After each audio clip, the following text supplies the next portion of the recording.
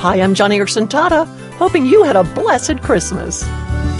What a glorious week this has been, celebrating the incarnation of Jesus, the time in history when God took on human flesh. It's what that word incarnation means. Jesus laid aside his robes of state and took on the great indignity of human birth.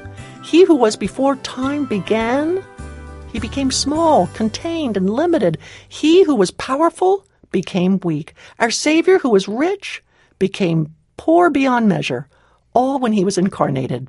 And even though December 25th is behind us, I am still thinking about such an amazing miracle, because we all talk about the incarnate Christ, but the idea is so impossible.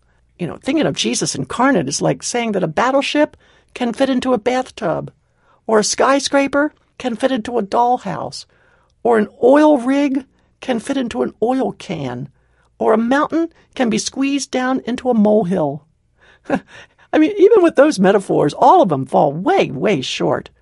We can't even begin to grasp what it meant for the God of the universe to become a baby.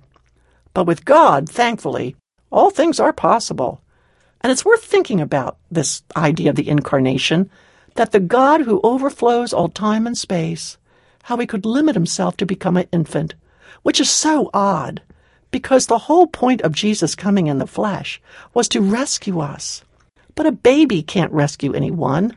They need rescuing themselves. Maybe Jesus did that because, well, God could not make himself any greater to impress us, so he made himself smaller to intrigue us, like some marvelous mystery that makes you wonder, makes you think, makes you ask yourself, oh my goodness, what's going on here? When you think about it that way, you realize how attractive the Christmas story is. It is so intriguing. It is a fascinating mystery. In all of history, there is nothing like it. If you stroll down the capitals of the cities of the world, you will see imposing monuments to outstanding men and women. But have you ever in your life seen the statue of a famous person as an infant? No, of course not. But that's what we celebrate this week, the awesome birth of our wonderful Savior, Jesus, who did the impossible. He became flesh and blood. It's not often I say this on the Johnny and Friends radio program, but I say it today. If you have never trusted Christ as your Savior, and if this Christmas week God has been speaking to you, stirring your heart to respond to his gift of salvation, and if you have let Christmas Day slide by without making room in your heart's stable for Jesus, if you have yet to invite Christ to sit on the throne of your heart, don't let another day pass.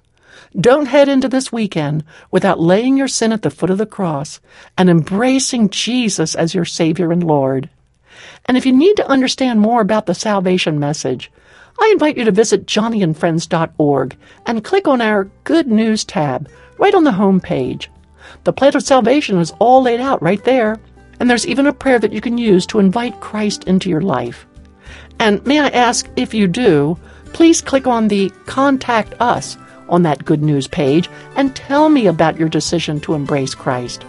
Because Christmas is only a celebration if you have a reason to celebrate.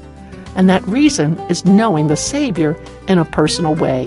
So, I'm looking forward to hearing from you over the weekend at johnnyandfriends.org. Receive that glorious gift of salvation today, and then celebrate, treasure, ponder, be amazed at the impossible birth of your Savior. From all of us at Johnny and Friends, have a blessed Christmas weekend.